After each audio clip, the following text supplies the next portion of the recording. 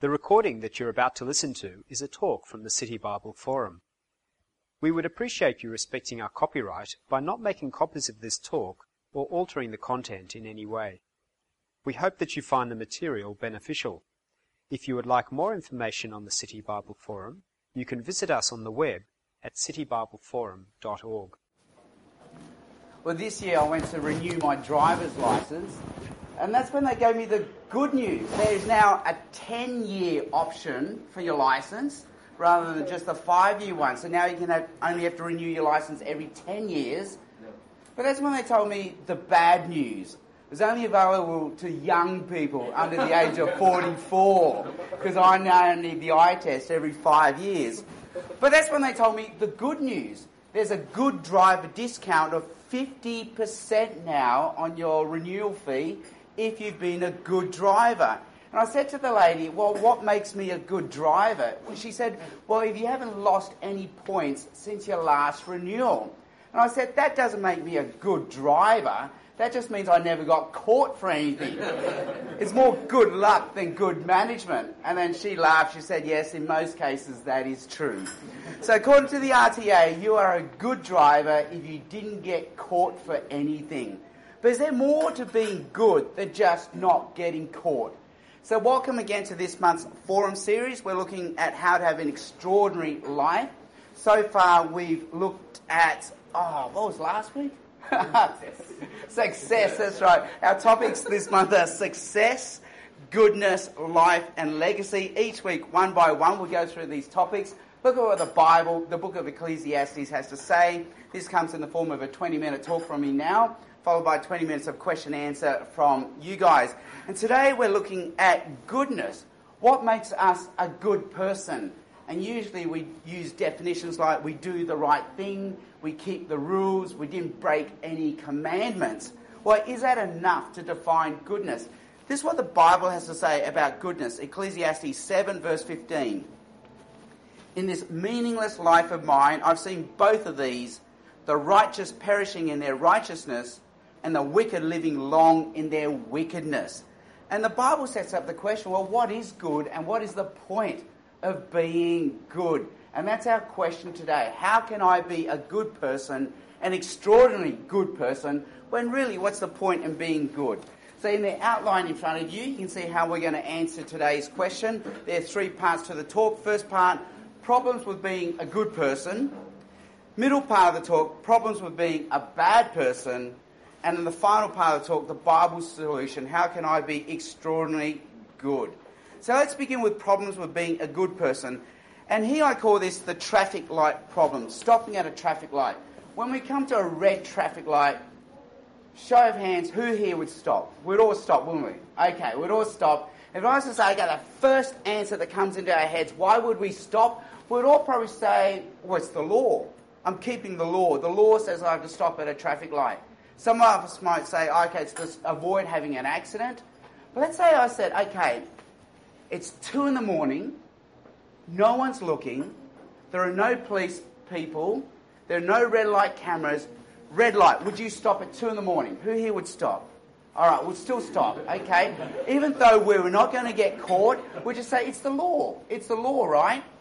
Now let's say 2 a.m, no police people, no red light cameras, no one's going to get hurt, and the light's been red for 20 minutes.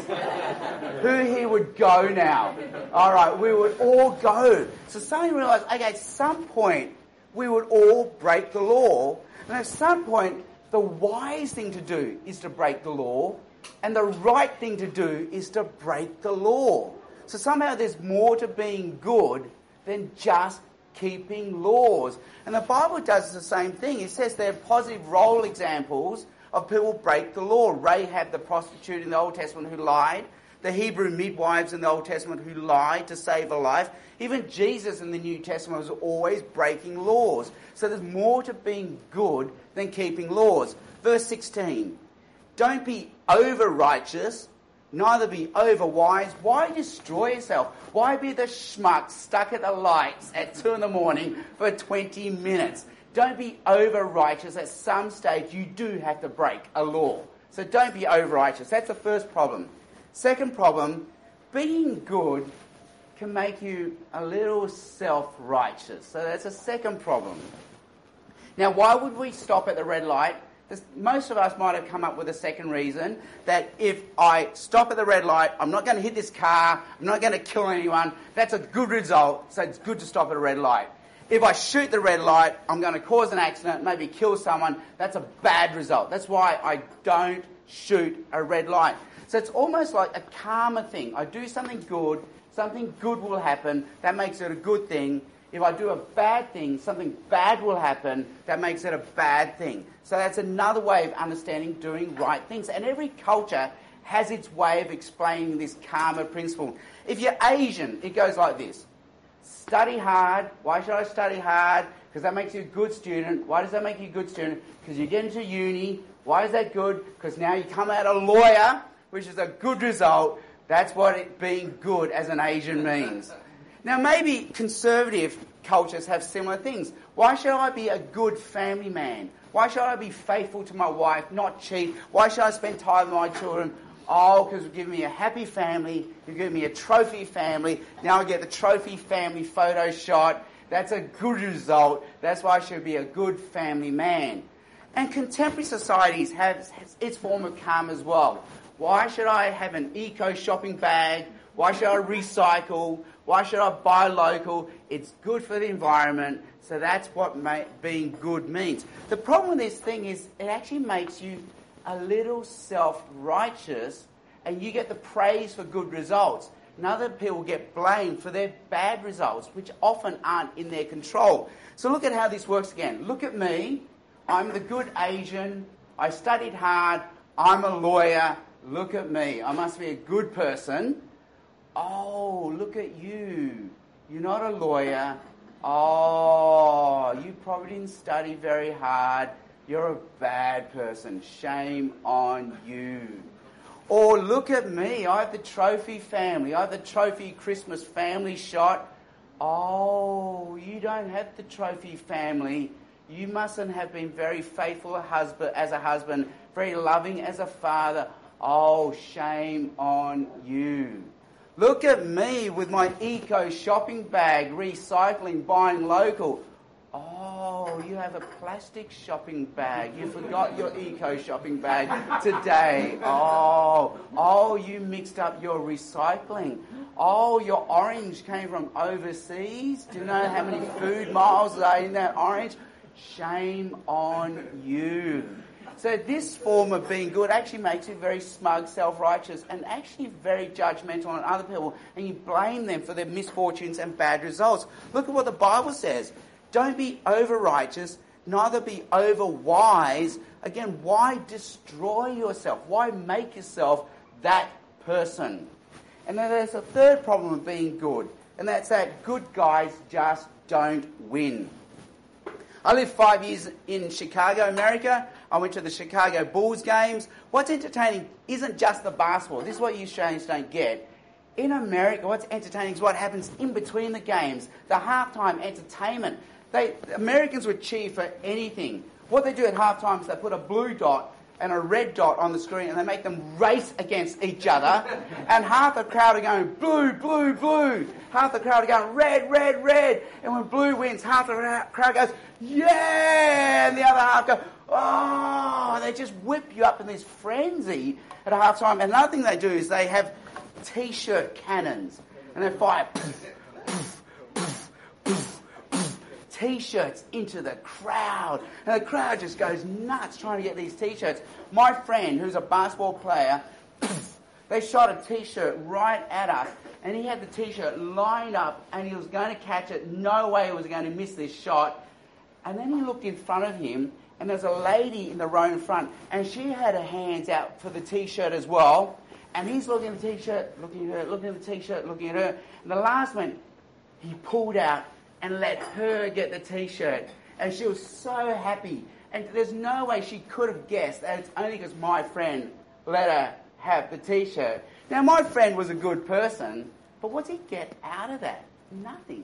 He missed out on the T-shirt. I mean, what's the point of being good? He gets a warm, fuzzy feeling. But really, what's the point? 1976 Montreal Olympics.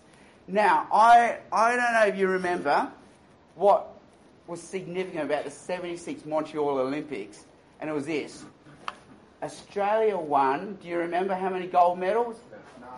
0. No gold medals.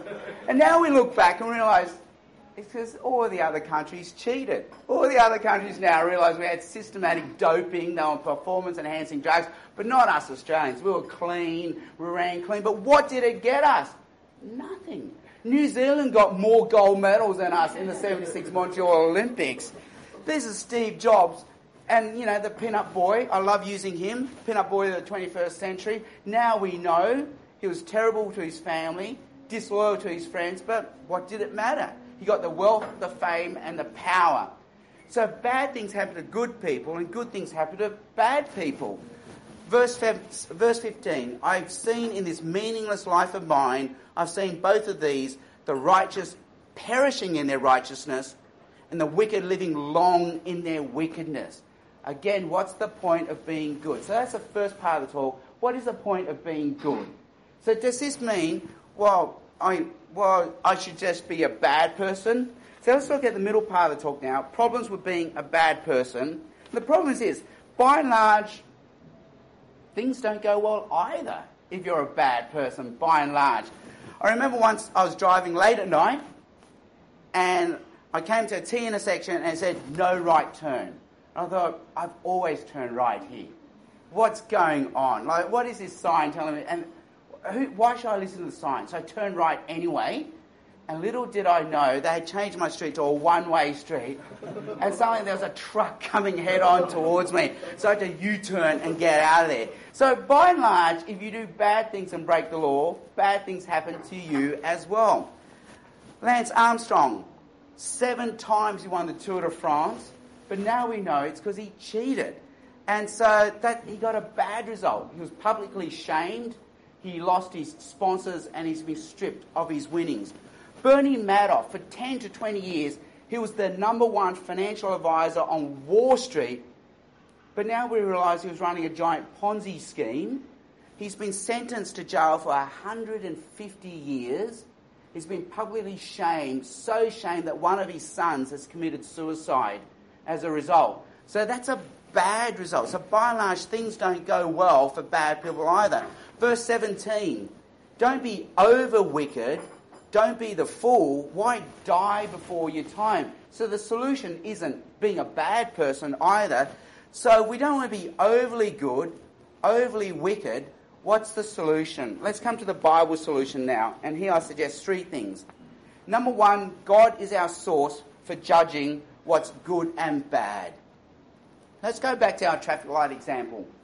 Think about it. Why are we happy to stop at the light at 2 in the morning when it's red, when no one's looking, there are no cameras, there are no police people, and no one's going to get hurt?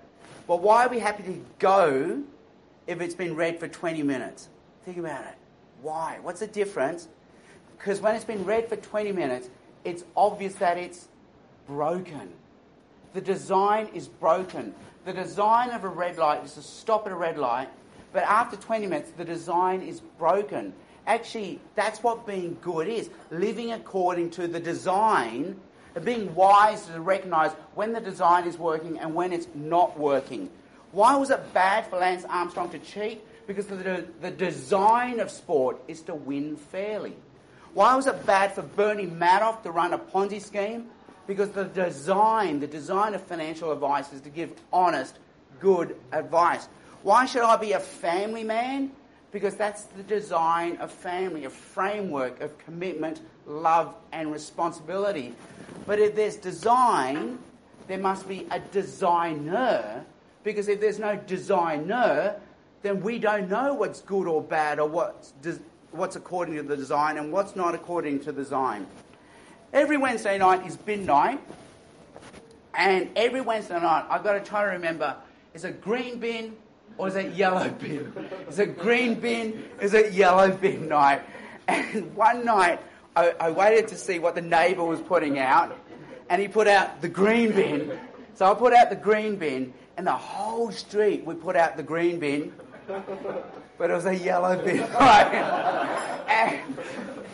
If we just follow ourselves, we get it wrong. And that's the whole point. We need a transcendent God, a designer from outside to show us what is the design. If it's just left up to ourselves, often we get it wrong. But the problem is when the designer comes in the form of Jesus, he tells us we have got it wrong. He says, you family men, you think you're faithful to your wives, but, you're cheating in your minds. You've been cheating in your minds. You friends who look so loyal on the outside, you know what? In your hearts, you envy what your friend has. And you guys, when you give gifts, you know what? You've got very mixed motives when you give gifts. Things that look so good on the outside, on the inside, you're not living according to the design. So that's the first problem, that God is a source of judging what's good and bad. But the second problem, by this definition, none of us are good. The designer says, you're not good. Verse 20, indeed there's no one on earth who is righteous, no one who does what is right and never sins. So what's the solution? Well, I think the third thing is this. We can be good by knowing God. Now, we look at this picture. There's an adult, child, adult. And if we do the Sesame Street game, one of these things doesn't belong. Adult, child, adult. Which one doesn't belong? Most of us would say the child doesn't belong. Because we have three grown-ups and a child in the middle. The child is a child, the others are grown-ups. But philosophers point out that's because we're using Greek logic, where we're looking at intrinsic principles. The child intrinsically is a child. Grown-ups intrinsically are grown-up. So they belong together. The child is a separate category. But most other people say, but if we use extrinsic categories, the one that doesn't belong is the other grown-up. Because here we have mum, dad, and a child. We have a family. If we use relational categories to define the child belongs. What does this mean for being good? Well, if we only use intrinsic categories to look at ourselves, none of us are good. But God says if we use an extrinsic category, if we can be in relationship with God, then we can be good. And that's why the Bible describes, verse 18, it is good to grasp the one and not let go of the other, but whoever fears God will avoid all extremes. Whoever's in a right relationship with God will avoid all extremes of being over righteous or over bad. We get it just right by being in relationship with God. And that's why the Bible describes the primary chief blessing of being a Christian as this. It's not just getting your sins forgiven. It's not just going to heaven. It's being in God's family. It's being in relationship with God. And that's what makes us a good person. So what does that mean about being good? It means this. We have a designer who shows us the design, but none of us are living according to the design. So God sends Jesus to get us into a relationship with God, and that gets us right with God.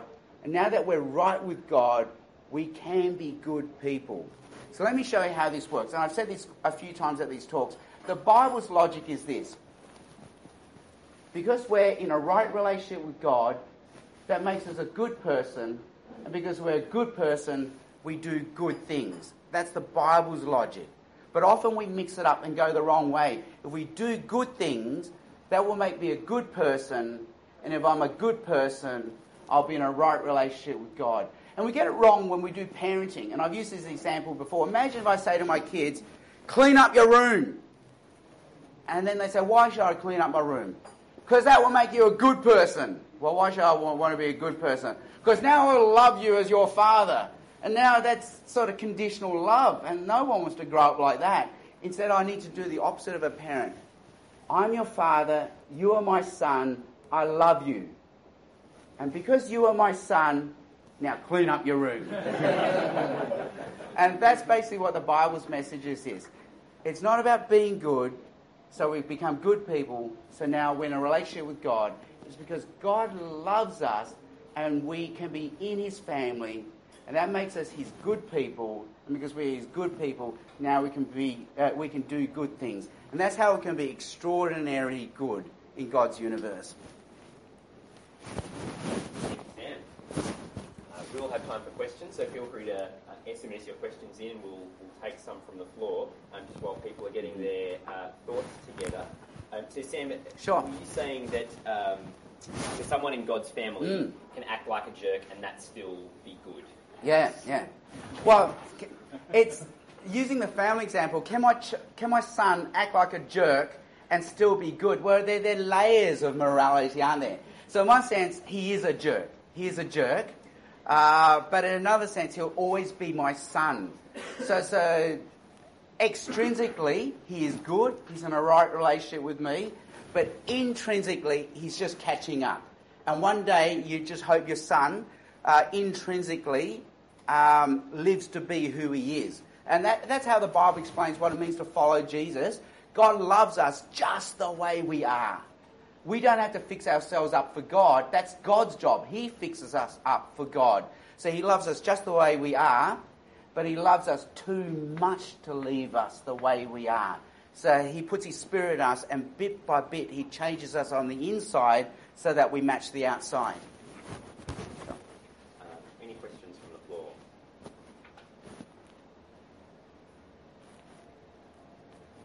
Sorry, I've got another one here. Sure. So is it wrong to want or to have the good life? So either being the lawyer, having the nice family Christmas shot. Yeah. Is it wrong to want or have that? No, it's not wrong to want those things, because if you read the book of Proverbs, Proverbs is all about wise living. So there's a designer, so there's a design in this universe. So live according to the design, and by and large, things will go well if we live according to design. And part of the way God has designed us is to flourish and be excellent with what we have. So God has given us gifts and circumstances, so be excellent with what we have. So there are wise and right ways to live as a father and as a worker and as a citizen. It's got a two-parter that I think kind of launches off that a little bit. So how do you work out what the design of something is, and how do you tell the difference between something being broken, like the design being broken, and when our understanding is faulty? Okay. Yeah, so how do we know? How do we know? So there's an ontological reality, there is a design, but there's an epistemological access problem. How do we know? How do we know? And the Bible says, well, it's layered. It's layered. We know through God's revelation, so reading the Bible. But the Bible isn't going to tell us, should you send your kids to public school or private school? It isn't going to say, be an engineer or an architect. So then we have to rely on this other category called wisdom. Wisdom. And that's what the book of Proverbs is all about. And Proverbs is amazing because sometimes it says, reply a fool. And then there will be a verse right next to it that says, don't reply a fool. So meaning, you're going to have to now use wisdom to work out, is this the time to say something or is it the time not to say something? And that's the elusive thing. And so there'll always be a bit of a gap between ontological reality and just epistemological access, what we know. But that's part of the challenge and excitement of living in God's world. So rather than freak out about it, embrace it and celebrate that we have an adventure. We've got a couple of other SMS ones, but any questions that have come or comments back to what Sam has said? Sam, can you explain how the system, how God allows the system to be broken? Yeah. How does a designer allow the design to be broken? And Christians have tried to answer this, and it's a cry that happens in the Bible. So almost every chapter of every book in the Bible has someone asking God the same question, why? And if we read the book of Psalms, the 150 chapters in the Psalms, it's almost someone always crying out to God, why? God, if you're so loving, why? If you're so righteous, why? If you're so just, why? Why is this going on? And the last book of the Bible, Revelation, has God's followers crying out to God the same thing. Why, God? Why is it so broken? And we can guess at different reasons.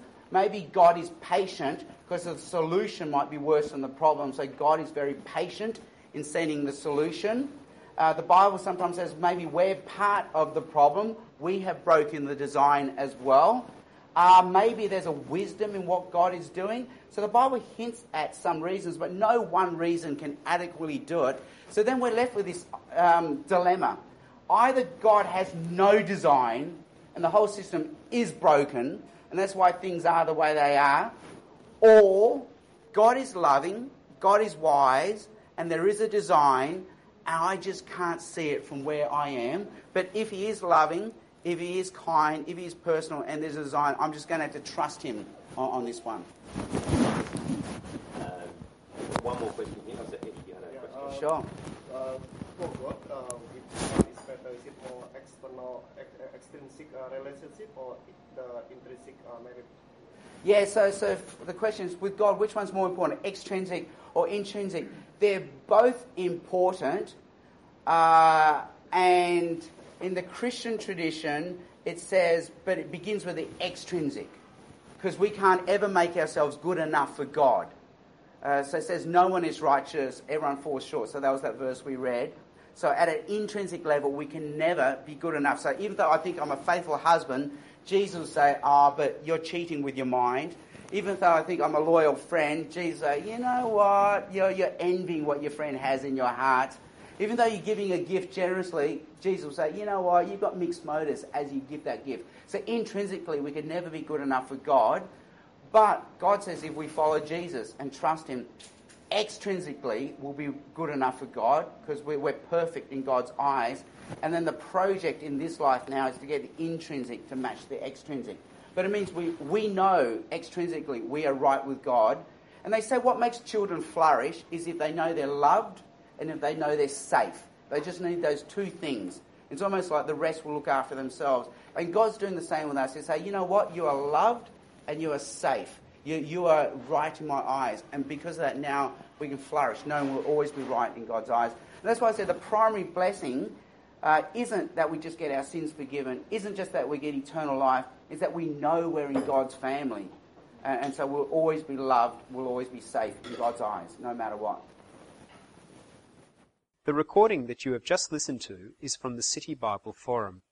For more information about City Bible Forum events in your city, or to order other talks, please visit citybibleforum.org.